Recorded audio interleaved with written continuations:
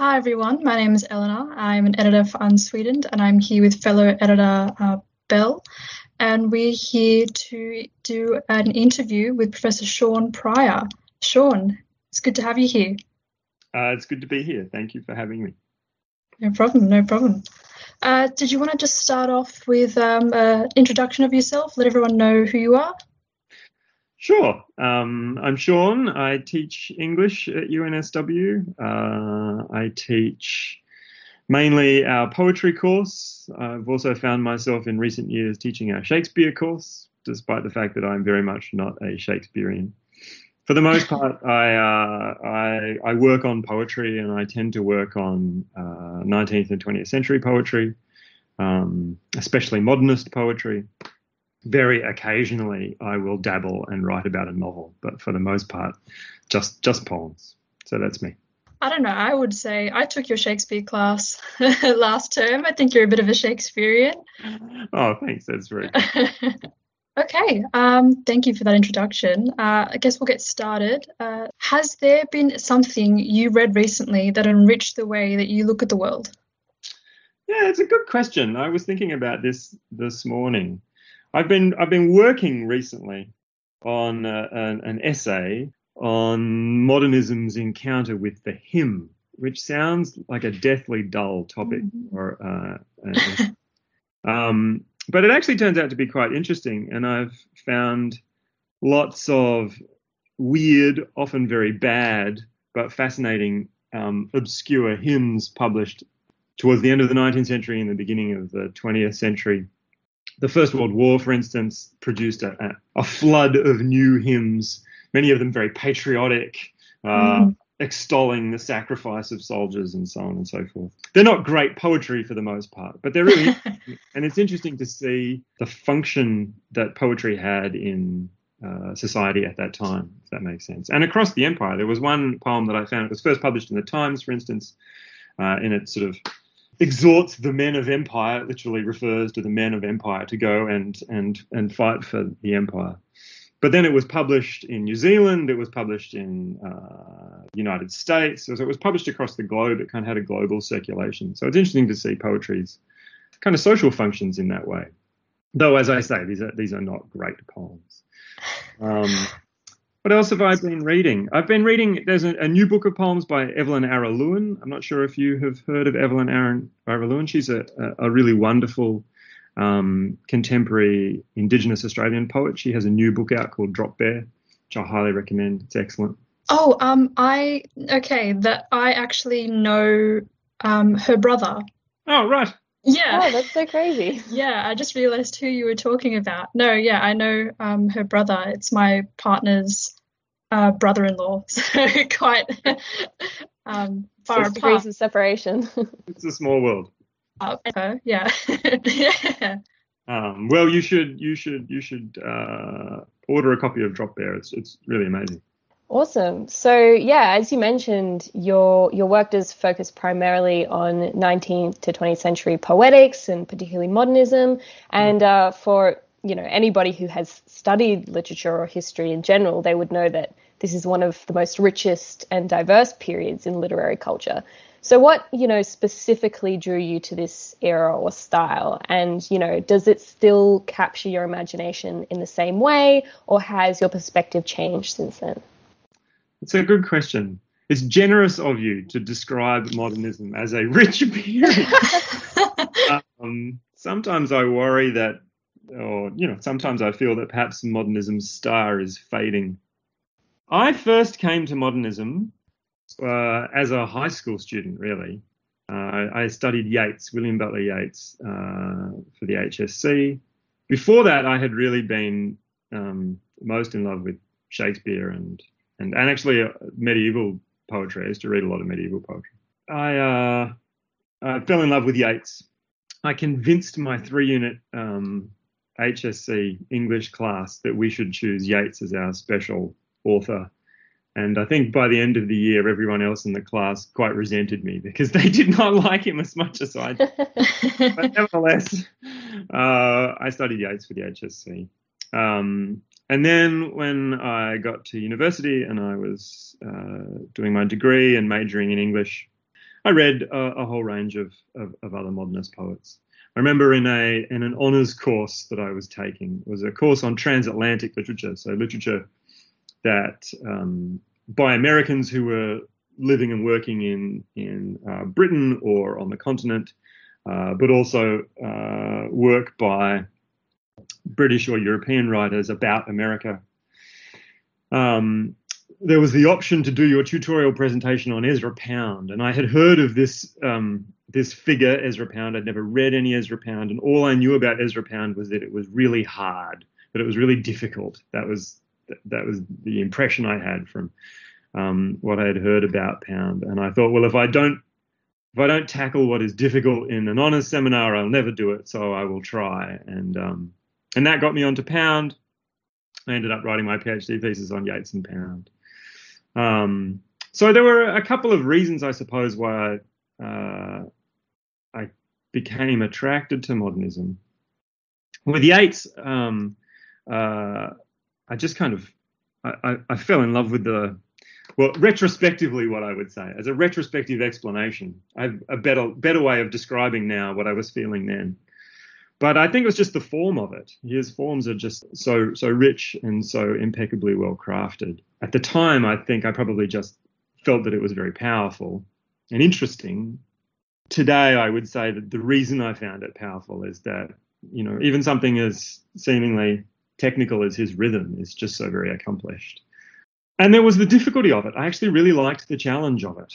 And the anecdote about Pound is an example of that. I quite like puzzles, and I like, for better or for worse, treating poetry as a puzzle.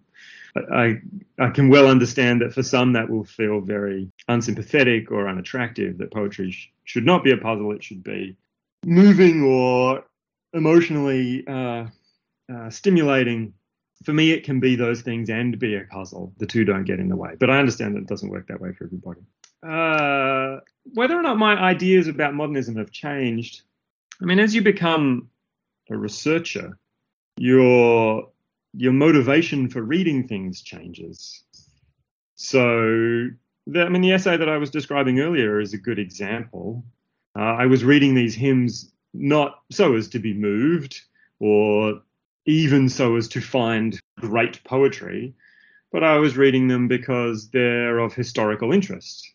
And I suppose you could say they provide a context for my reading of poems, which I do think are successful. But I actually quite enjoy the archival work, seeing all the other sorts of poetry that circulated at a particular time and that often were very popular and powerful to people at a time in the past. So my motivations for reading have changed. But that's not to say there aren't still poems that I am just floored by.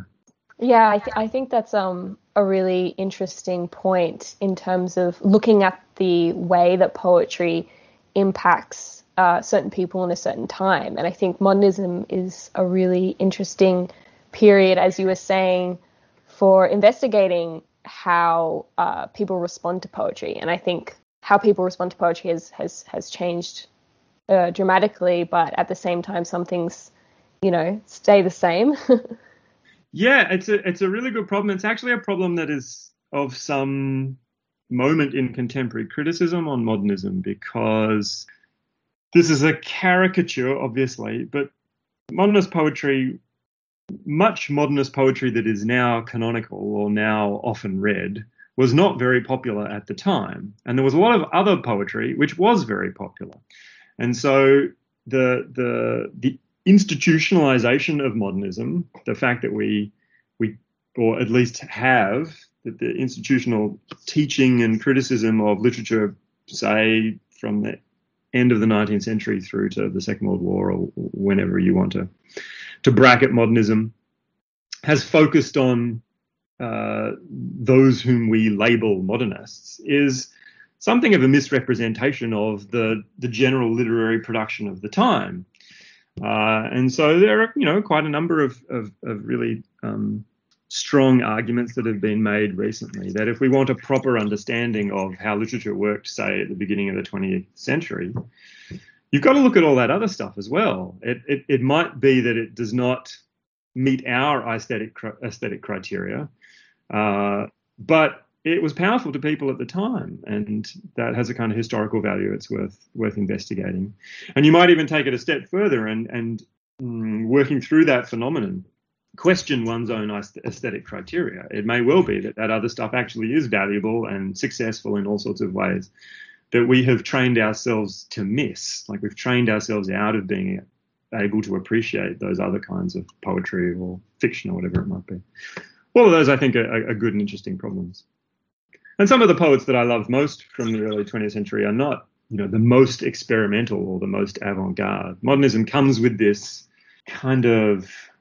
it comes with the value of the extreme in some fashion.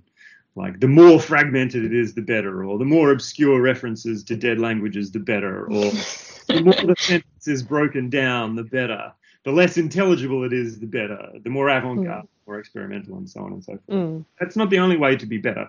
It's not the only way to be good. It is important to remember. So, Sean, many of the myths, legends, and folktales we have been discussing on this podcast were conceived thousands of years ago. Do you think it's important to revisit and reflect on older stories, or should we focus more on the future? Yeah, that's a very good question. So the simple answer is that there are two levels to my answer, I guess I would say.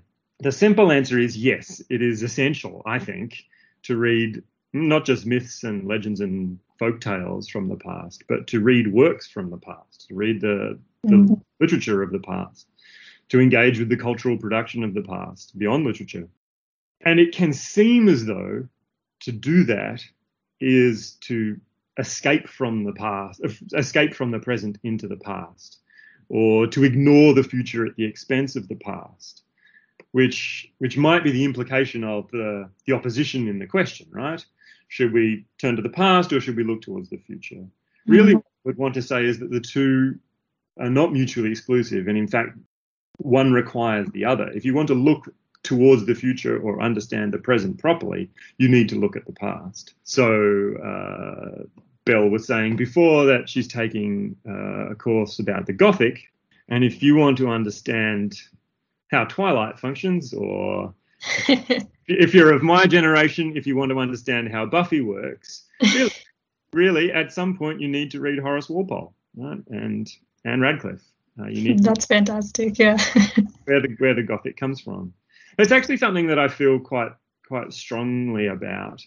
What I try to do in my poetry course very often is to pair some fairly recent work with some much older work, so as to encourage students to read back and forth between the past and the present. In the Shakespeare course, it's a bit more difficult, obviously, because Shakespeare is just 400 years old. But on the other hand, there are plenty of ways in which to engage with Shakespeare's contemporary reception or his performance history, to think about how Shakespeare is used in the contemporary world, his relevance, the uses and abuses of Shakespeare today for this or that purpose. So working back and forth between the two is quite productive. I was actually looking back at some of the essays that I wrote for your poetics course, and I remembered that I wrote a comparative essay on Kendrick Lamar and Sappho. Oh, that's great. And looking back on that, I was like, wow, yeah, that's probably one of the most ambitious but satisfying things I've ever done. That's great. Yeah, I think that's really, really wonderful and valuable. I have a concern, I suppose, that institutional systems and the rhetoric of contemporary institutions tend overwhelmingly today to be presentist, to emphasize the present and the future, and often at the expense of the past. And I'm too committed to Sappho for that. to be that. Yeah. I mean, much recent commentary on poetry has centered around its recent resurgence in the popular imagination and consumption, which is mainly attributed to social media. Yeah. But what do you think the most exciting thing happening in poetry is at the moment? Yeah, I mean, it is true that there is an awful lot of energy in contemporary poetry. And a lot of that energy centers on forms of poetry produced and disseminated via social media, so Instagram poetry, but also, as my students inform me, on Pinterest, and no doubt there's TikTok poetry, though I've not encountered it yet. I'm sure it's there. I would love to see that. Not to mention performance poetry and slam poetry, and obviously in the last couple of years, performance poetry has migrated online in really interesting and productive ways. So there's a lot of energy around those developments, and I can see why they are very exciting. One of the things that makes them exciting, I think, is that they are popular. Some Instagram poets have, hundreds of thousands, if not millions of followers, which is extraordinary. And it is interesting to think about why they have been able to generate such followings. It's similarly interesting to think about what the audiences of performance poetry value, what it is that the people who produce performance poetry, the poets themselves and the audiences of performance poetry, get out of it that appeals to them in ways that other sorts of poetry might not. And that kind of returns us to the problem that I was talking about with modernism, that many of the canonical modernist poets were not in their day hugely popular, because there is also plenty of much less popular contemporary poetry, some of which is very experimental or avant-garde, some of which we will read in a poetry course at UNSW, and some students will say, that is not poetry, that's too much, or that is too far, or that's rubbish, or whatever it might be. So the ultimate answer to the question for me is that I think what's most exciting is that there are all these different kinds. And trying to think about the landscape, if you like, or to switch figures, the ecology of contemporary poetry is really interesting. How is it that both an Instagram poet with 4 million followers, or Amanda Gorman performing her poem at Biden's inauguration, is part of, at some level, it may be a quite abstract level, but nevertheless at some level, the same art form as a highly avant-garde contemporary poet who's publishing in chapbooks, of which perhaps there are 50 or 100 copies printed, and it's for a small audience, often of fellow avant-garde poets and academics. What is common to these things? What is different about them? What sort of functions do they serve? What sort of aesthetic criteria do they meet? All of those are good questions. And so I think the most exciting thing is not one or another particular development, but the fact that the landscape is so diverse. That's a really good point. I think it's probably the defining characteristic that I observe in poetry at the moment is its diversity, because we have such a rich history and tradition to pull from. So I think that's what makes it really interesting to work on. Like, I kind of grew up reading and writing poetry on various blogs and Tumblrs and all that kinds of stuff, and it's kind of transformed itself into Instagram poetry in a way, and but at the same time, you have really interesting chapbooks and zines published all the time. So it's, on the one hand, I think it can feel a little overwhelming, the amount of content that there seems to be. Yeah. So I feel like contemporary poets these days almost have it harder in a way, because they're not only fighting against the tide, but they're aware of the amount of content out there. Yeah, I think that's absolutely right. In fact, it's basically impossible to keep on top of anything close to everything.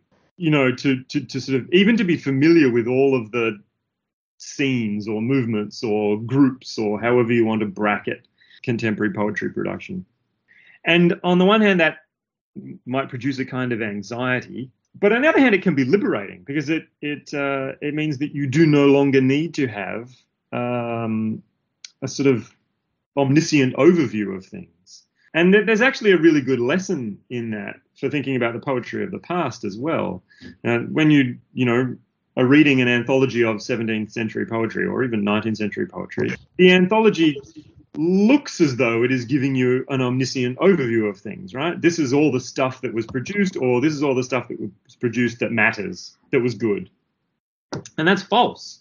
The Norton Anthology is not a representative selection of poetry produced from Old English to now by any stretch. I mean, recent editions are better than older editions, but anthologies and canons select and simplify, and a lot of the most sort of exciting contemporary criticism has been an effort to recover everything that is left out from those processes of selection and to show that the landscape or the ecology of the production of poetry in the past is actually also, or was also, really very diverse and rich, much as it is today. So, yeah, that returns us to our point about the past and the present continually informing each other. Thanks, Sean. That's so interesting. So just for the last question for today, what is your favorite myth, legend, or folktale, and why? Thanks, Eleanor. When I got this, I've been thinking about this question has been the one keeping me up at night. When I got this question, I could not think of an answer, and all I could do was think about why I could not think of an answer. I don't have a favorite myth or folktale or legend, and there are, I think, a couple of reasons for that. It's got something to do with the place of myth or folktale or legend in the sort of life that I have had, which is a middle-class, white Australian, contemporary, secular life. And so there are not, for instance, myths or legends that were especially important to my family group, my community. Myth and legend did not have an especially prominent role in that kind of life, except, I suppose you could say, in the debased forms of, a pretty secular Christmas, that kind of thing. So when I think about myths, I confess, and it does feel like a bit of a confession, I think about them as a scholar thinks of them. I think of them as a critic thinks of them. I think of them as resources which literature makes use of. To put it that way is to imply a distinction between myth and literature, which could certainly be questioned, and I recognize that. But when I think about the myths or the legends the first myths and legends, I suppose, that come to mind are those that have been most sort of fruitful, I guess you could say, across the literature that I know well, which is by no means everything. And so it would be examples like the Odyssey, Homer's Odyssey, or Ovid's Metamorphoses. So Ovid's Metamorphoses is hugely influential on Shakespeare, for instance, and on, countless poets, novelists, playwrights, at least writing in English across the centuries, not to mention many other arts, painting, music, and so on and so forth. So they're just hugely productive. But of course, Ovid's poem itself is not really myth. It's a work of art that draws on myths, brings them together, shapes them and arranges them in very artful ways. So it's a kind of step removed from myth itself. But as I say, that is a very scholarly sort of answer. That is to say, well, the myth that I like best are the ones that have produced the most and the best poems, rather than happen to have the most powerful stories, or happen to have the stories, for instance, which have most informed my kind of communal life, because that is not the sort of life I have had, I suppose. Does that make sense? Yeah, absolutely.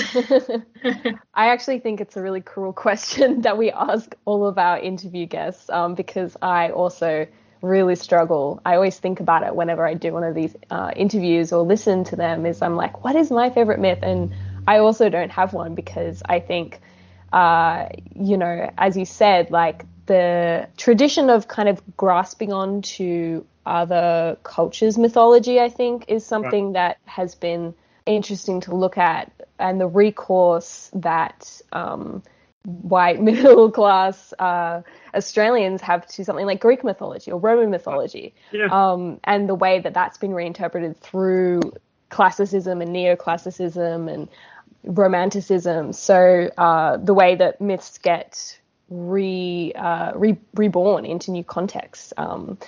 So I think it's an interesting way to look at how I think the most interesting part is this symbolism of mythology that gets regurgitated in literature and works of art, and to trace those and say, oh, that author, that artist was referring to that. Why were they referring to that? That's interesting that was part of their milieu, I guess.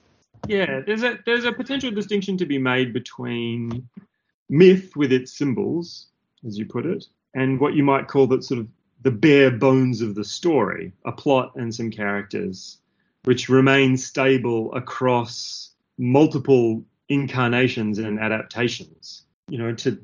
To take a classical example, something like the story of Odysseus is a story that we receive or comes to us in the Odyssey, but is also referred to in other works of Greek literature, not to mention mosaics and paintings and so on and so forth. And then subsequently through the millennia is retold and adapted in all sorts of ways. And at some level, the myth remains the same, right? The myth doesn't change. The myth is stable. As soon as I say that, there's a part of my brain that says thinks of exceptions and qualifications, but let's take that as academic brain. Yeah, well, take it as a simplification that we'll accept for the moment, that the myth remains reasonably stable. Whereas each particular instance, say Joyce's Ulysses, is trying to make a singular artwork out of that myth. And my training is overwhelmingly to be interested in the singular artwork rather than the stable myth. I have been trained to value that sort of thing. So I'm interested in the differences between the way Pound uses the Odyssey and the way Joyce uses the Odyssey and so on and so forth. Or the story of Odysseus. I'm not sure if that helps. But it's another explanation for why the myth itself, I suppose, is not the most important thing to me. It's the particularity of each adaptation or reinvention that I tend to value, I suppose. But that's because I've been trained that way. Well, I think it's an interesting way to look at mythology. Well, I'm Greek and Italian, so I can't really escape it.